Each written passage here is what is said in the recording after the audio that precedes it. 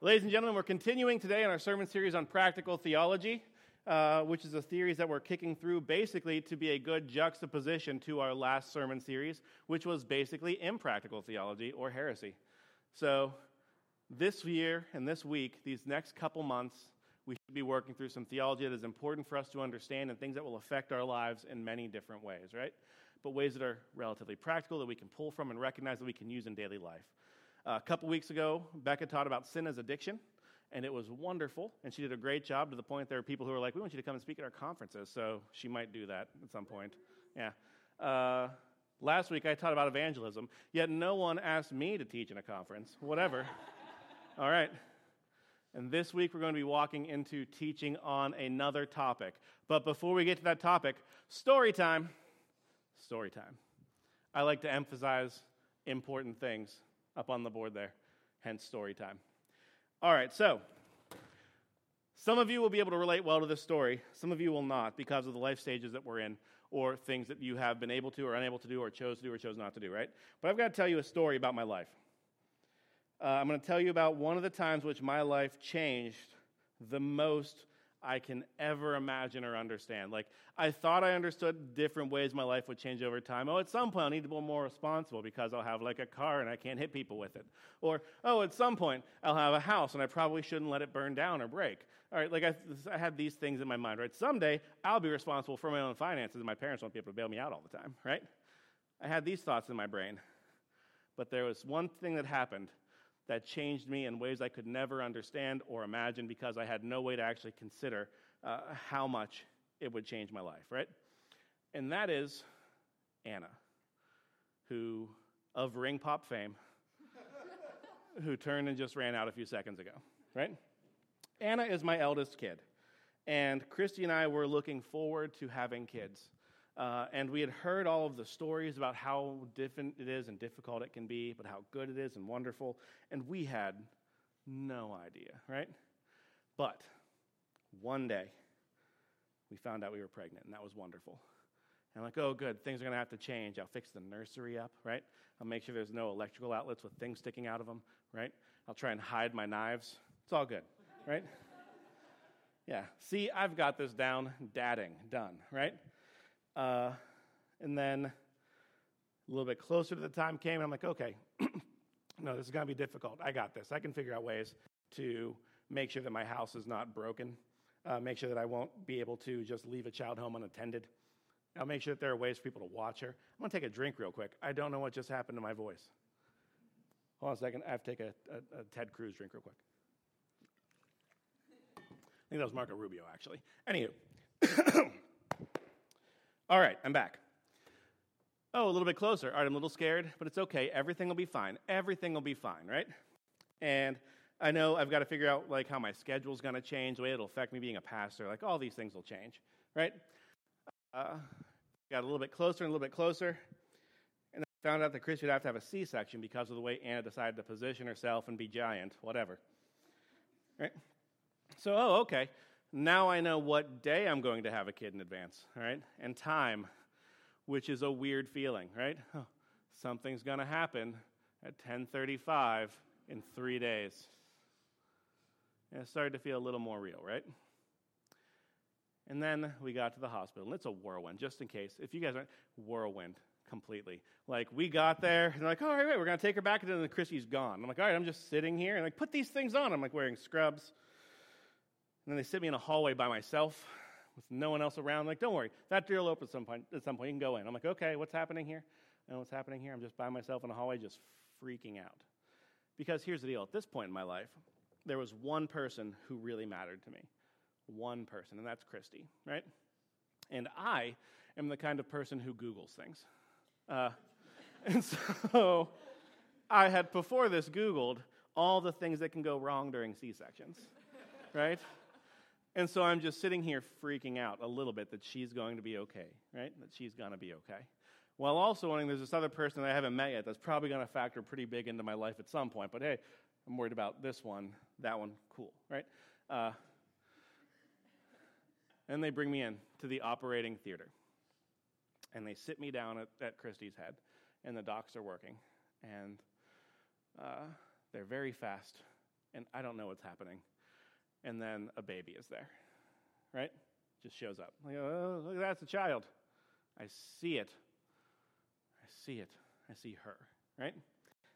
And they take the baby over and set it in an incubator, which they do, like a little warming station where they get the baby all cleaned up and everything. And I'm just still sitting on my little stool, just waiting. Christy's here. The IV trees are behind me. There's other things happening all around. And I'm just like, I don't know what I'm allowed to do. What am I supposed to do right now? Because there's a baby over there. I want to be back Christy, but there's a baby. I want to be back Christy. I'm a little worried, right? And they're like, oh, you can go to your daughter. I'm like, awesome. And I stand up to go over, and I promptly trip over Christy's IV tree and almost rip it out of her. And then all the surgeons just like, just looking at me for a second.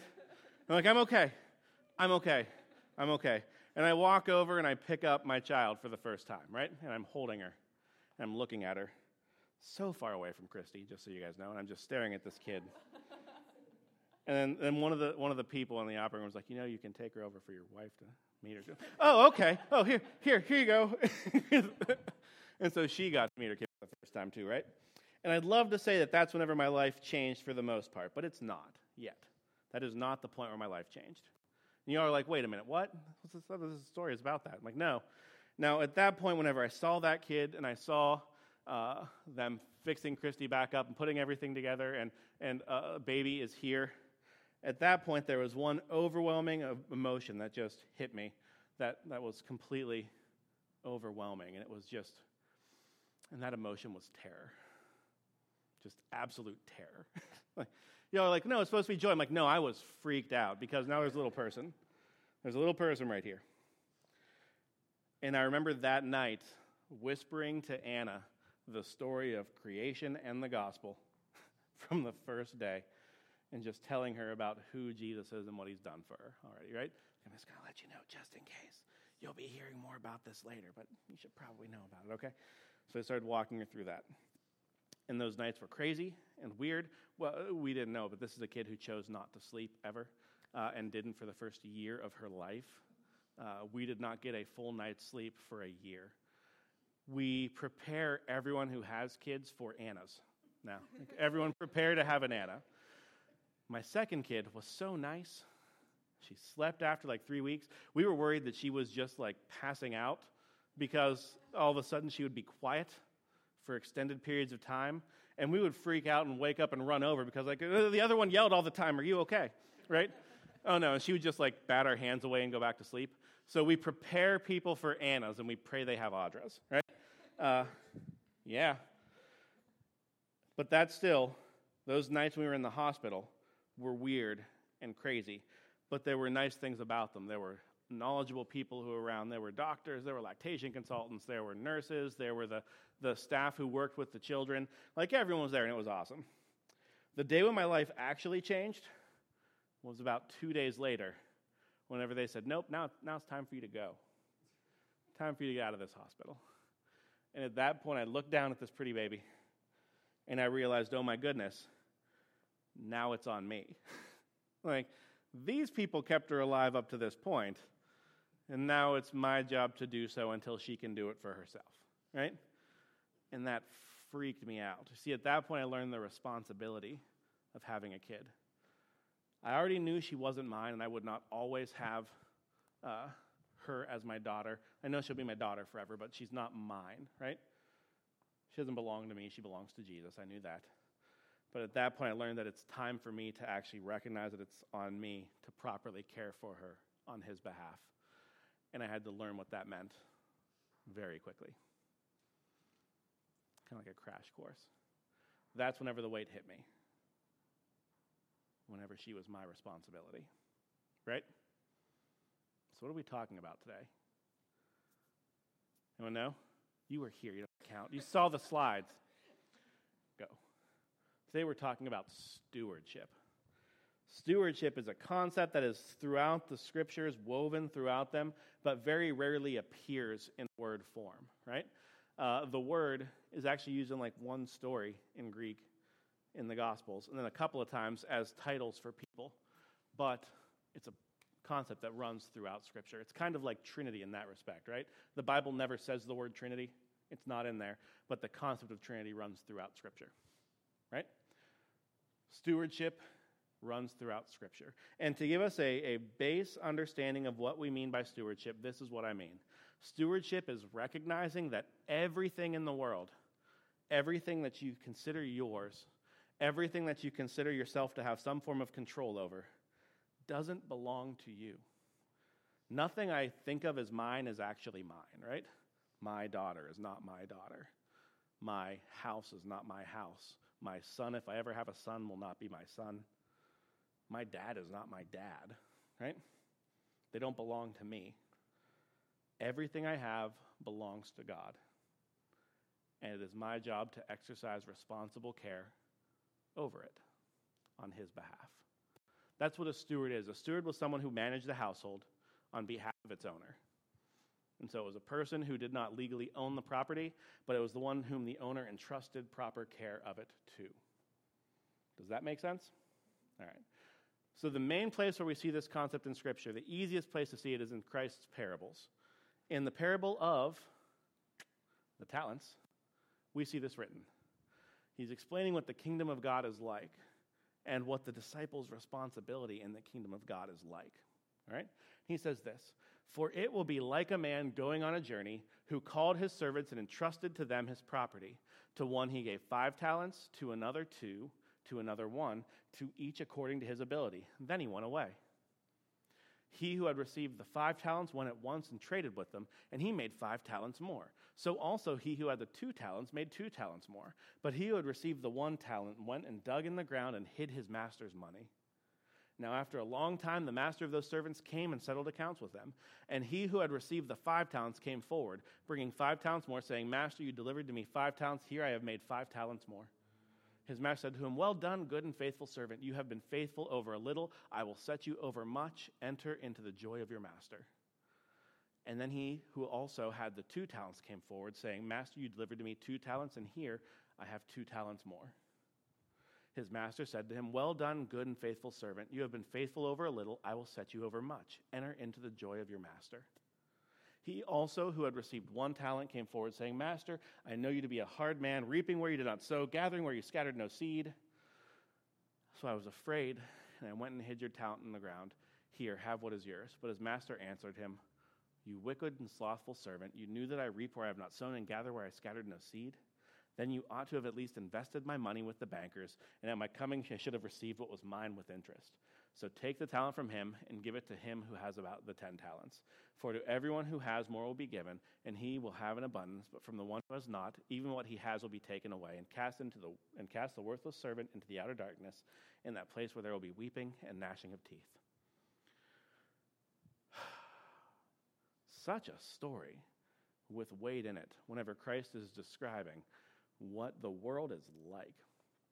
He describes the concept of a master, a household owner, a person who is wealthy likely, who has a decent amount of money on him, and who has these 3 trusted servants, one who he trusts a lot, one who he trusts a little, one who he doesn't trust very much at all. And he hands responsibility to each of them, right? And he entrusts them to care for that appropriately. And we see in this parable that he sees those who do well with what he has handed, that he praises them for the work they have done, says, "Well done, good and faithful servant." He offers them more and says, "Go forth and enjoy what I have made for you." And then there's the one who, this is the part that actually kind of kills me. It's not a person who squandered it or threw it away or wasted it. It's a person who just chose to do nothing with what his master gave him. And that person not only did not receive a well done or receive more, that person actually just basically wasn't serving his master at all, and his master said, "Get him out." It's a ridiculous and hard parable at times. Now, it's worth noting that whenever Jesus teaches in parables, he is teaching in a way that is meant to be easily understood. And so he uses some pretty heavy language at times, right? So he's trying to draw dichotomies whenever he does it. And so we need to remember that what we're allowed to pull from it is the main point of what Christ is teaching here. And the main point of what Christ is teaching is that those who have been entrusted with something have a responsibility to do something worthwhile with it. If you have been entrusted with something, you have a responsibility to do something worthwhile with it. And not worthwhile for yourself, but worthwhile for the one who entrusted it to you. The one who made 5 talents didn't make 5 more for himself. He made 5 more for his master. The one who made 2 didn't make 2 more for himself to keep. He made 2 more for his master, right? So it's not what's worthwhile to you. It's what's worthwhile to the one who has entrusted it to you. Now, within this story, it's quite apparent that the one who entrusts is God. That's what the parable is sort of pointing at. And the ones who things are being entrusted to are those who are, well, us, honestly. See, everything in the world has been entrusted to us. If you don't believe that, just check out the Genesis story, right? So in the Genesis story, creation occurs, and everything is made. Heavens, earth, animals, plants, people, everything is made, right? And Adam and Eve are made. And then God says, go forth, be fruitful, multiply, fill the land, and take dominion over it. So God created everything and then put it into the care of us. Everything in creation is under our care, but not for our own benefit. We're caring for it on His behalf. This is why we care about the world so much, because it doesn't belong to us, it belongs to Him. So in this parable, we see that what has been given to these servants, they are responsible for. If that is what Christ is saying to His disciples, that this is what the kingdom of God is like, what do you think His disciples were supposed to carry away with? This is what Christ has given me. This is what the King has given me. What do you think were some things that they probably would have heard Jesus say, or thought Jesus would be saying, this is something that you have been entrusted with? Give me some. Toss them out. What do you think? The gospel? Yeah, His words are a big one. Like His teaching, His proclamation were ones that were entrusted to Him, and He entrusted them to carry it further than He would. And they certainly did, right? So in Jesus' day, He had about 120 followers, people who were actually His close followers. There were multiple crowds around Him as well, but not all of them really got it. But 120 people kind of got what He said. And from those 120, we have Christianity nowadays. A couple billion people in it. See, they took what He had planted, and they did more with it than they had to begin with, His teaching. What else?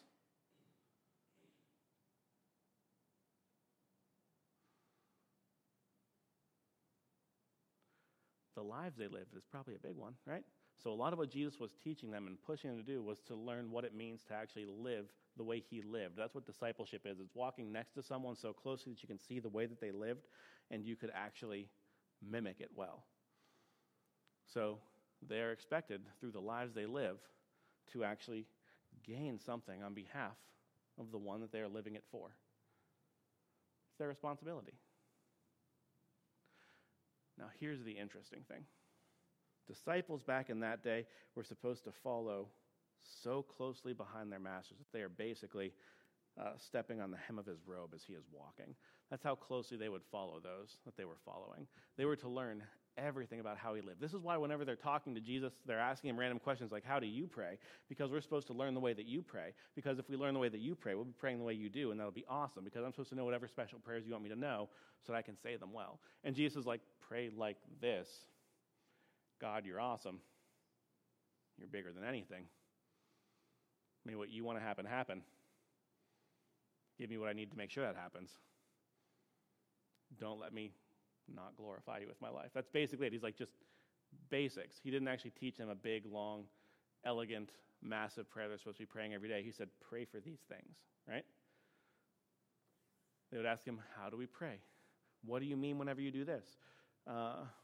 They would ask Him why He did things. And He usually answered in parables, just so you know. He was never very straightforward in His answers. He was kind of mean like that at times, but in a good way. But also, if you answer in a non-straightforward way, the people that you're teaching have to think about what you're saying.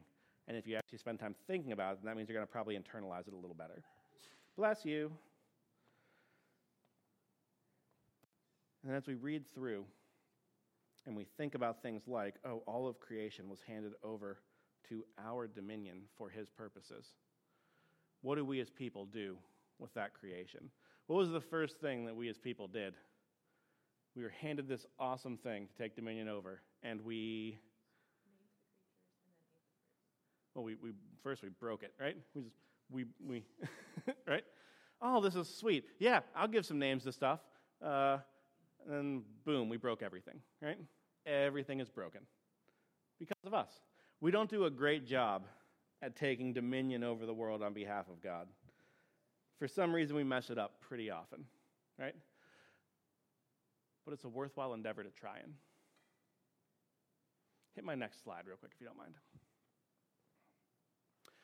We have to remember that nothing belongs to us. So I want you to just look around here. Just look around this. The people that you're next to. Look at each other. Come on. You don't belong to each other. You both belong to Jesus. Look at the stuff you brought with you. Look at your phones. Everyone look at your phones right now. You all have one. I know it. Oh, awesome. Wait a minute. Okay, wait. You still have one then. Oh, that's a pretty... Now I want to go through a philosophical concept. Now, if she does not have it with her, does she really have one? Or... No. Yeah. That phone, yeah, it's like Schrodinger's phone. That's right.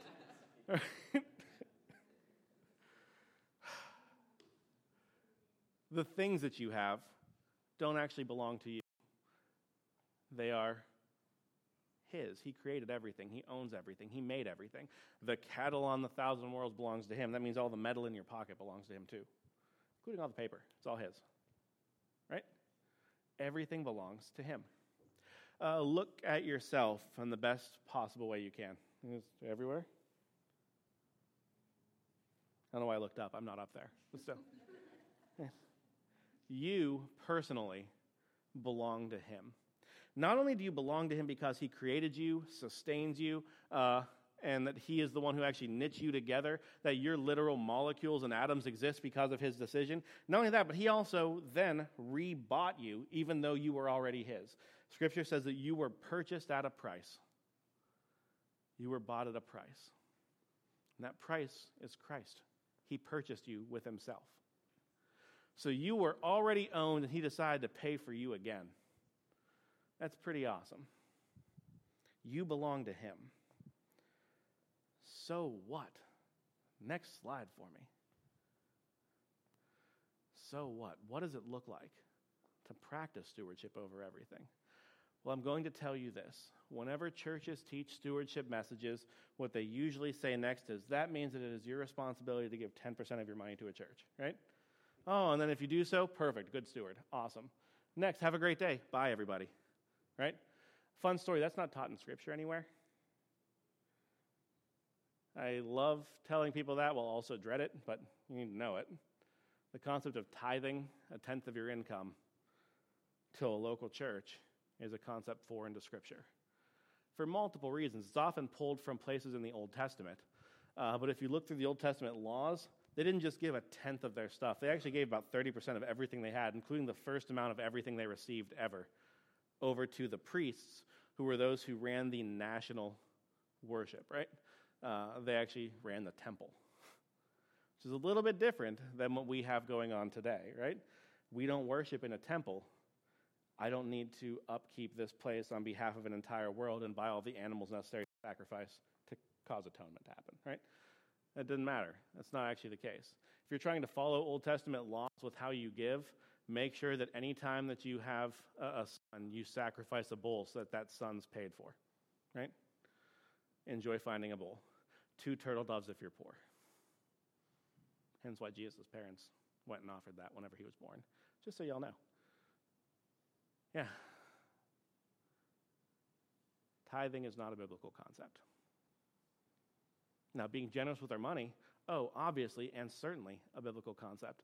Being willing to give to what is necessary for Christ to be glorified, sure, a biblical concept.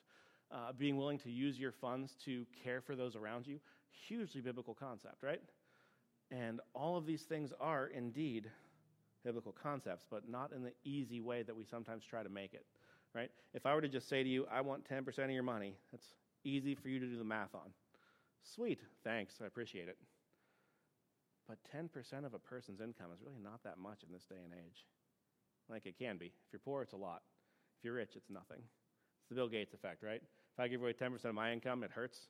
He gives away 10%, he only has like $37 billion left, whatever. It's far more than that. I forget what he actually is worth now.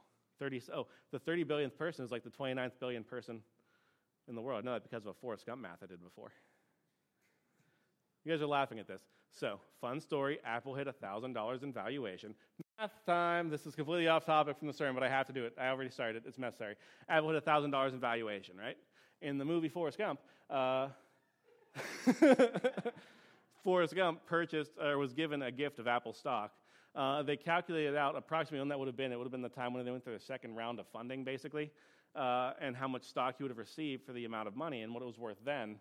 And they took that and they actually worked it out. So that over the course of years, if he had not sold any of his stock, what his money would be worth now? And Forrest Gump would be worth over $30 billion right now. Yeah. And I posted that on Facebook, and I said it would have made him the 29th richest person in the world. And the first response was, $30 billion is only the 29th richest person in the world? I'm like, totally is. They're a lot more above that. Yeah. To Jeff Bezos, 10% of his income is literally nothing.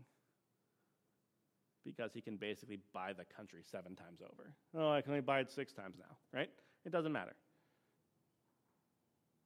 To me and Christy, honestly, 10% is not a huge chunk of our income. We can survive on 90% easily. To someone who makes $7 an hour and is trying to feed 2 kids, 10% is a huge amount of their income, right? To the point where to give it might make it impossible to feed your family or afford rent. So my goodness, if you are having trouble feeding your family, I don't want your money. If you're having trouble feeding your family, talk to us and let's see if we can help you. Like, it's literally the opposite, right?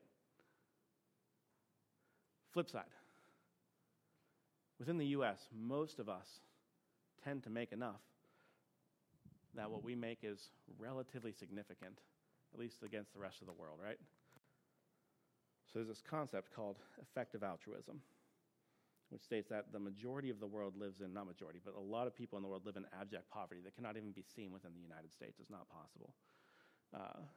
It's possible. We tend to have good enough safety nets that it's very hard to hit that level of poverty, which means $1,000 spent here does good, but $1,000 spent in a country like that to help feed and clothe people can feed and clothe like 30 people for a month.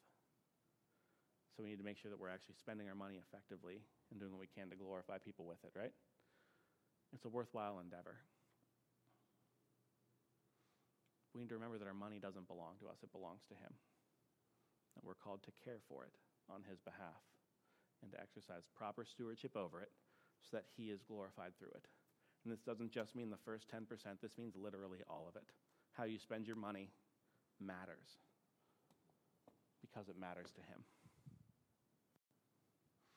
How you live matters. The relationships you have matter. The way in which you care for other people matters. The way in which you spend your time matters, right? It matters. And you're to exercise responsible care over all of those things. So you, as a person, are to exercise care over how you spend your time. How are you investing in yourself to be able to glorify God more? Let's just take a random concept with this. Who here has updated to iOS 12 yet? Who here is an iPhone person? iPhone people? Who here is updated to iOS 12? Yeah? I was on the beta program. Woo! Because I like it whenever my phone randomly turns off. It's wonderful.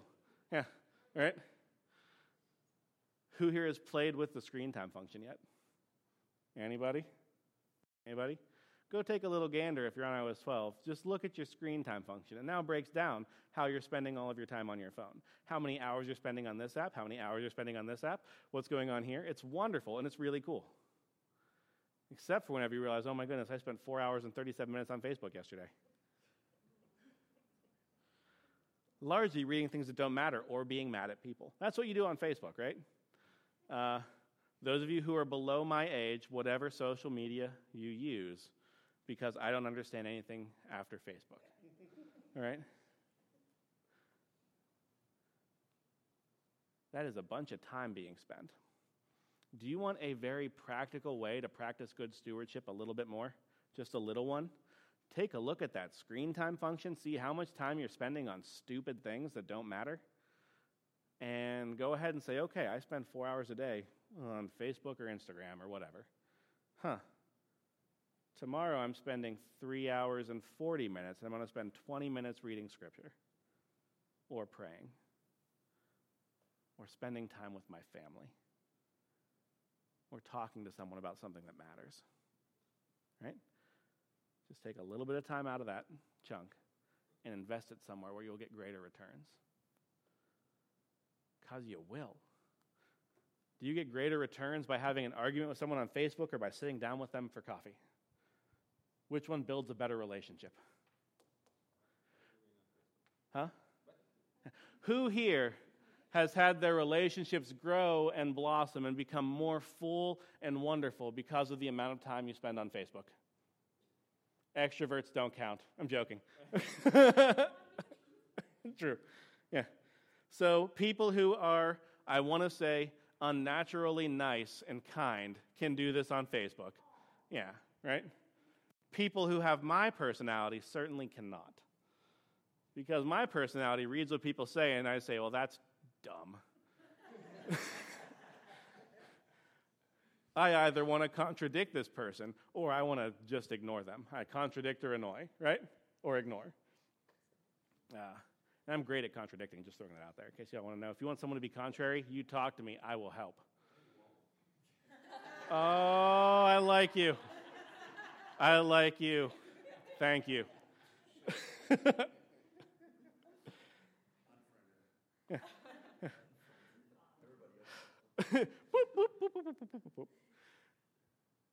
Figure out how you're spending your time and spend it better. That's an easy one. Hey, how about this? Whenever you're with your family, how much of it is staring at a TV screen? And so y'all are in a row, and y'all are looking in that direction. Hey, consider if that's something that might be worth not doing as much, right? Spend time with your family. Talk to them about Jesus. How many of you spend more time on sports than you do with your family or with your Lord? Right? Or video games, or whatever. When's the last time, if you're a follower of Christ now, when's the last time you had a good and meaningful conversation with someone you care about who doesn't know Jesus? Not even necessarily about him yet. You can glorify God without straight up telling the gospel, though at some point that's probably worth doing. We talked about evangelism last week. It's worth having that conversation. But just showing that you care to someone. How much time are you spending on that versus other things throughout your week? You steward your time. Does that make sense? Your resources, are you effectively stewarding them? Are you effectively taking care of the world around you? This is one that actually annoys me a lot. People talk about whether or not climate change exists, and they tend to talk about it in the manner of saying that we as people have no ability to adversely affect the world that much. Therefore, climate change has to be fake. Have you guys seen someone that basically walk through that theology? God would never let that happen. He wouldn't let people affect it that much. Therefore, it's got to be fake. You don't have to worry about it. Anyone here heard that? Yes, no, yes? If y'all are on no, my goodness, who are your friends? I like them. This is not even getting into whether or not climate change is true. I'm just talking about that thread of theology, saying that people can't mess up the world that bad. And I'm like, we caused the world to break. Yeah, we can definitely mess up the world that bad. We did it by eating fruit. What do you think we can do if we put our minds to it?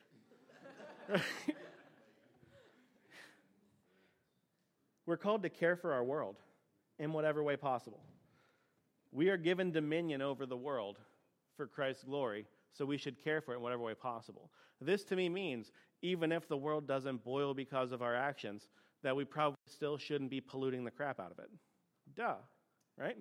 So, okay, you don't think the climate's changing, but how you feel about breathing it all in? That's fine. And we're supposed to care for our relationships with people, including our enemies. Every relationship you have has been entrusted to you by Christ for his glory and not your own. That's your family, that's your friends, that's the people that you like at work, that's the people you don't like at work, that's the people that you actually think of as your enemies. Those people have been entrusted to you by your Creator for his glory, and you are called to appropriately invest in those relationships for his glory, including with people you don't like. It's not hard to invest in things you like. It's hard to put time into things that are hard. But it's worth it. It's so worth it. What does good stewardship look like? It's actually putting your time to good use. It is putting your resources to good use. It is putting your mental energy to good use for God's glory and not your own. Next, please. How can we grow as stewards? Basically, in everything I just said. I forgot to change this slide a while ago. Oh my goodness. The biggest one again. Have you guys ever heard that if you don't actually record something, you will never know whether or not you're doing better at it? If you don't actually evaluate yourself, you have no way to know whether or not you are growing in an area. Hey, Creed, what's that acronym you gave me whenever we were talking about what you're aiming for? Huh? Oh, that's also a good one. You gave me one that's actually from business. API? KPI? I'm always like, APIs? I know what those are. Wait a minute. No. KPI, which means Key Progress Indicators. So, fun story. I was having a conversation with Creed this past week, and I was talking about the fact that it was bothering me that the building wasn't fully put together yet. It was annoying the crap out of me that I didn't have this building put together. There's still things that need fixed in the roof, that there's still things that need fixed in the ceiling, that there's still dirt everywhere, there's still trash places, that I still have not gotten this place sparkling, which is hilarious because I don't think buildings are important. Because where we meet matters less than the gathering aspect itself, right? We are the church, not the place. But I still like things to look better. I like things to be better put together.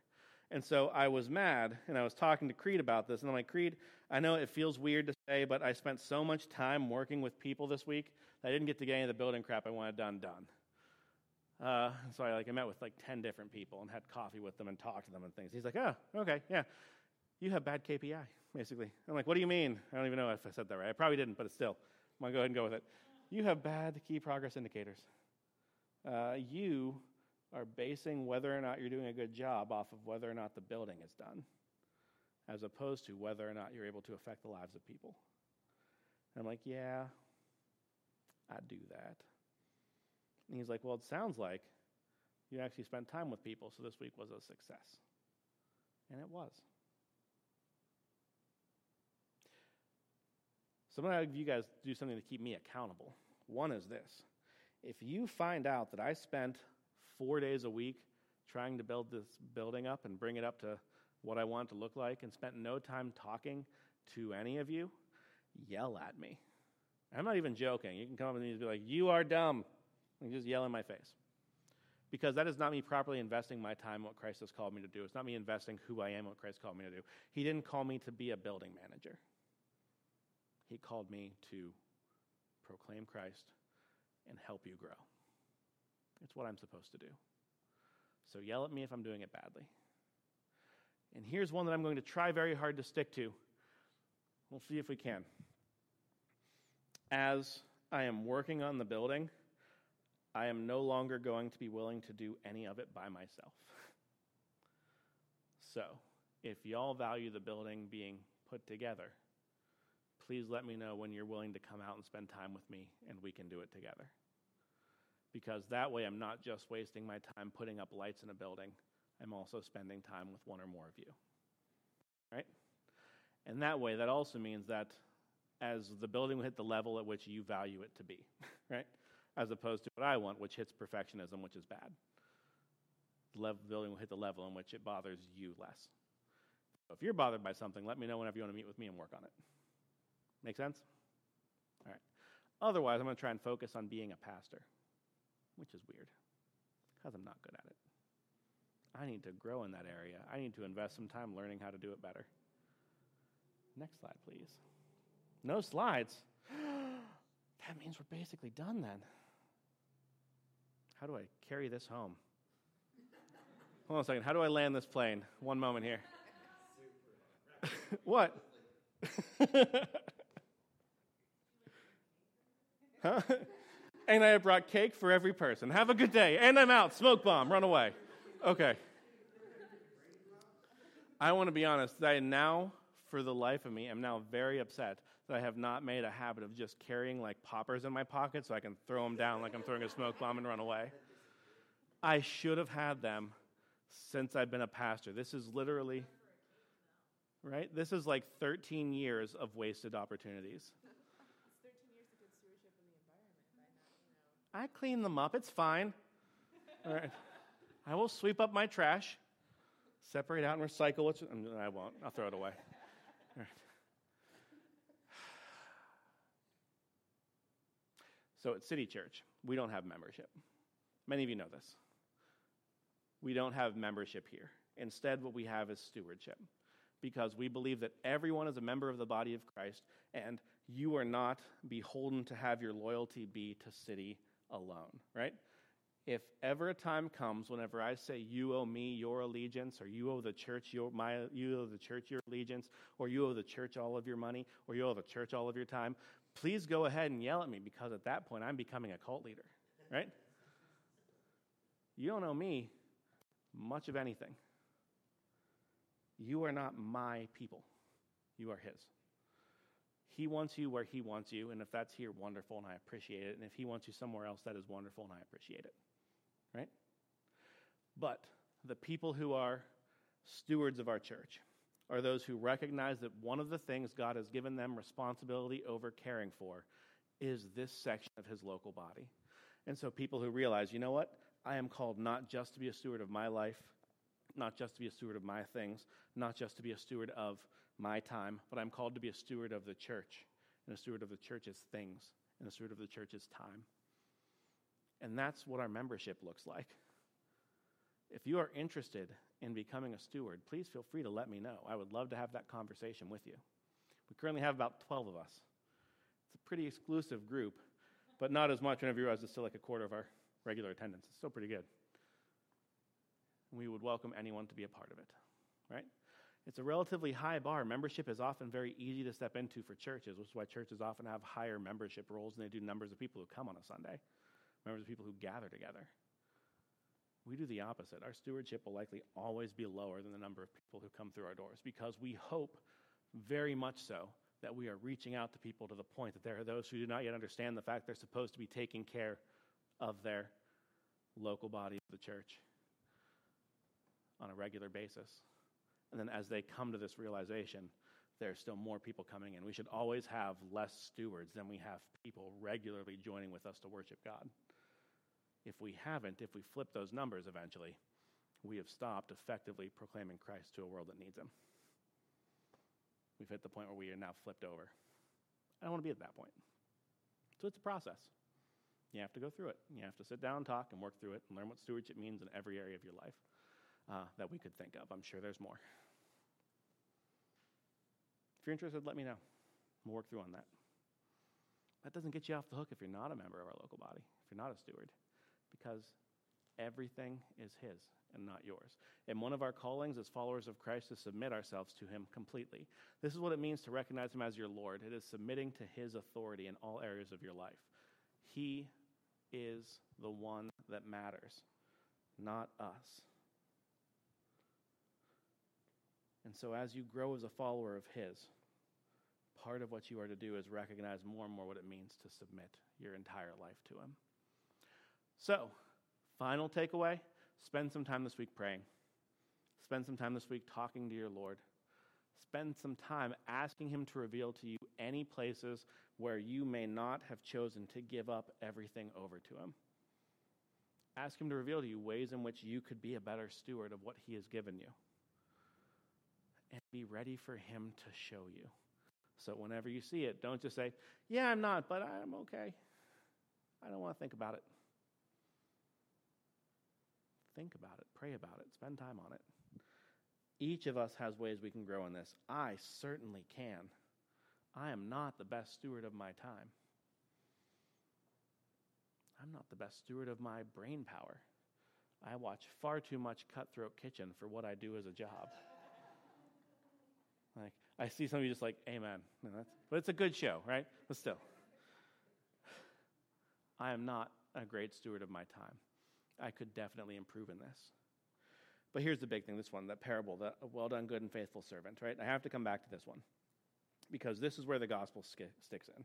We read that and sometimes we may think to ourselves, oh good, I want to do everything perfectly so that I hear that whenever I die, right? I want to hear that phrase. I want to hear someone say, well done, good and faithful servant. It's what I want so much. It's what I long for and what I shoot for, right? So how can I most actively, appropriately live my life so that I can get that phrase, so that I can earn it, or I could deserve it, right? Here's the kicker. I'm not a good and faithful servant. Neither are you. There's been one good and faithful servant who has ever existed on this earth, who perfectly exercised stewardship in everything he did, who properly managed his relationships, his time, everything he has been given for the glory of God. And that person offered himself up for you. Whenever we die, if we are followers of Christ, he took upon himself what we deserve, and we gain what he deserved. So if you are his follower, because of what he has done, you will hear, well done, good and faithful servant. Because that is not being spoken directly to you. It's being spoken to the one who purchased you and cares for you. You'll get to hear it if you're his follower, even if you're not perfect, which is great because none of us would hear it then if we had to be perfect. This is why we offer ourselves up as his servants. This is why we give ourselves over to his lordship, because we know that he cares for us even whenever we're not perfect, and he will cover for us even whenever we're not perfect, and he will show love whenever we're not perfect. He is the perfect one who makes it possible for us to even consider these things. So as you go this week, and you go to exercise stewardship, don't go because you have to earn his favor. Go as a thank you for the favor he's shown. Amen? All right, I would say at this time we're going to partake in communion, but Jake should be doing it, and I still don't see him anywhere. Can someone go kick him and say, hey, it's communion time? Like just light kick. Yeah. If he's unavailable for it, please let me know, and I'll go ahead. Yeah. So, how about them Browns? They did, I guess. Yeah. I was like, something. I enjoy the fact that 1-1-1 is the best record they've had since like 94. That makes me happy. They're beating the Steelers right now. At least they were. I don't know. Did the Steelers play again? I don't know this stuff. Yes. Huh? No, they're beating them in the rankings. Yeah. Like, here's the deal. I don't know anything about football, but I know people like talking about it. So, you're welcome. That's me trying to reach out right there, people. I am in no way awkward. Right? Yeah. They used to say, how about them Dodgers, which I'm assuming is still a baseball team. Right? Sorry, Ken. He's just... I'm going to pass this off to Jake. My apologies. But don't worry, that's like the third least awkward thing I did today. What? Saying, how about them Browns? Oh, they tied. Awkward so many more times. Do you mind moving this over? Oh yeah, do stuff? No. Yeah, thank you. No, Jake. Thank you. You do everything. So, sorry for the coffee to begin with. Should be good to go. I think, Doug. Dude, it spilled water everywhere without it being plugged in, and so Abby helped me clean up the mess. Thanks. But, Thanks. Where's she at? Oh, she's right there. the what? The coffee maker? Yeah. Did it do it again? I did that at the old one. Oh, the old, okay. Oh, okay. So, but there's coffee now if you guys need it. But I bring that up because, like, I think so often in times in life, the messy parts or the things that get in the way that aren't the most convenient is where those moments happen. And so most of the service, I got the wonderful opportunity to talk to Paul, and it was just so encouraging. Like, that wasn't going to happen if I didn't have to clean up that coffee. That wouldn't have happened unless, Doug was here and wanted to get coffee. I wanted to make sure that he had coffee. Like, it's through these messes that I think we can actually have some of the most genuine conversations. And I say that as if we believe that God has a will. If we believe that he gave of himself, he broke of himself, he poured himself out on our behalf, God allowed those opportunities to happen. Instead of saying, at this moment in my life is when I'm going to serve somebody. At this moment in my life, I'm going to start caring about their suffering. It's recognizing that suffering is happening around us at all times. And are we being willing to see those opportunities? Are we allowing God to give us the eyes to see and the ears to hear? Or are we demanding that only at this time I'll listen to the suffering? Only at this time I'll choose to see what's going on that's not right. And so throughout this week, I've actually been on vacation. And so it's been a season of me trying to be still, of me trying to reflect, of me trying to say, what are my issues? What are the things that I can be doing better for the church, for my wife, for what's going on? And for me, I don't know if you guys know this, I've struggled with really bad depression in the past, suicide, anxiety, and things of that manner. And in dealing with that, that will affect other people. That will affect those that you love, those that are close to you, and things like that. And this week was a really hard week for me because what I've really struggled with is being still. I'm very good, or it sounds pompous, but I'm good at understanding bad situations. I'm good at understanding the suffering of life. I'm not good at being okay with the good parts of life. That's where I suffer. And often I project that onto God, is that God only wants me to suffer. God only wants me to have messy situations, when instead I need to find peace and stillness in the joy, in the good that's happening. And that can happen over spilled coffee. So allow the opportunities that come up throughout your week to be opportunities for God to challenge you, for him to transform you, for us not to make an image of what we want our Jesus to be, but allow Jesus to transform you into what he ought, or what he thinks you ought to be. That he's not the white guy back there with the blue eyes and the blonde hair, but he's more than that. He's more than culture. He's more than race.